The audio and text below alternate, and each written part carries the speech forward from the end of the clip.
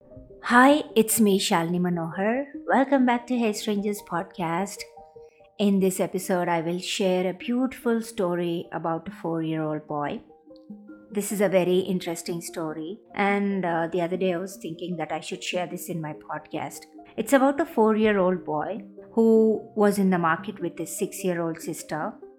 Suddenly, the boy found that his sister was lagging behind. He stopped and looked back. His sister was standing in front of a toy shop and was watching something with great interest.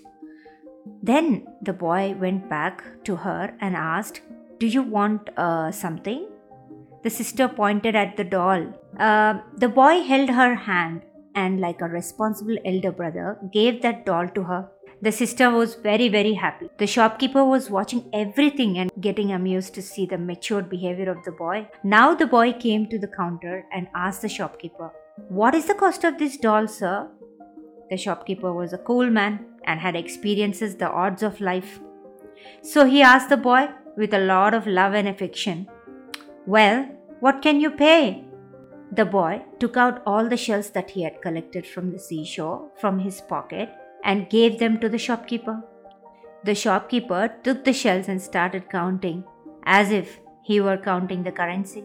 Then he looked at the boy. The boy asked him worriedly, "Is it less?" The shopkeeper said, "No, no. These are more than the cost, so I will return the remaining." Saying so, he kept only 4 shells with him and returned the remaining. The boy very happily kept those shells back in his pocket and went away with his sister. The servant in that shop got very surprised watching all these. He asked his master, "Sir, you gave away such a costly doll just for 4 shells?" The shopkeeper said with a smile, "Well, for us, these are mere shells, but for that boy, these shells are very precious. And at this age, he does not understand what money is. But when he will grow up, he definitely will.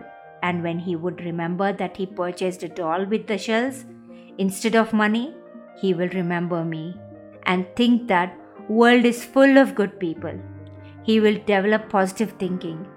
So, listeners, this story is all about positive thinking. We need to spread positivity if you get a chance. Um, you know, I don't see this anywhere in people. I feel they only look at the negatives.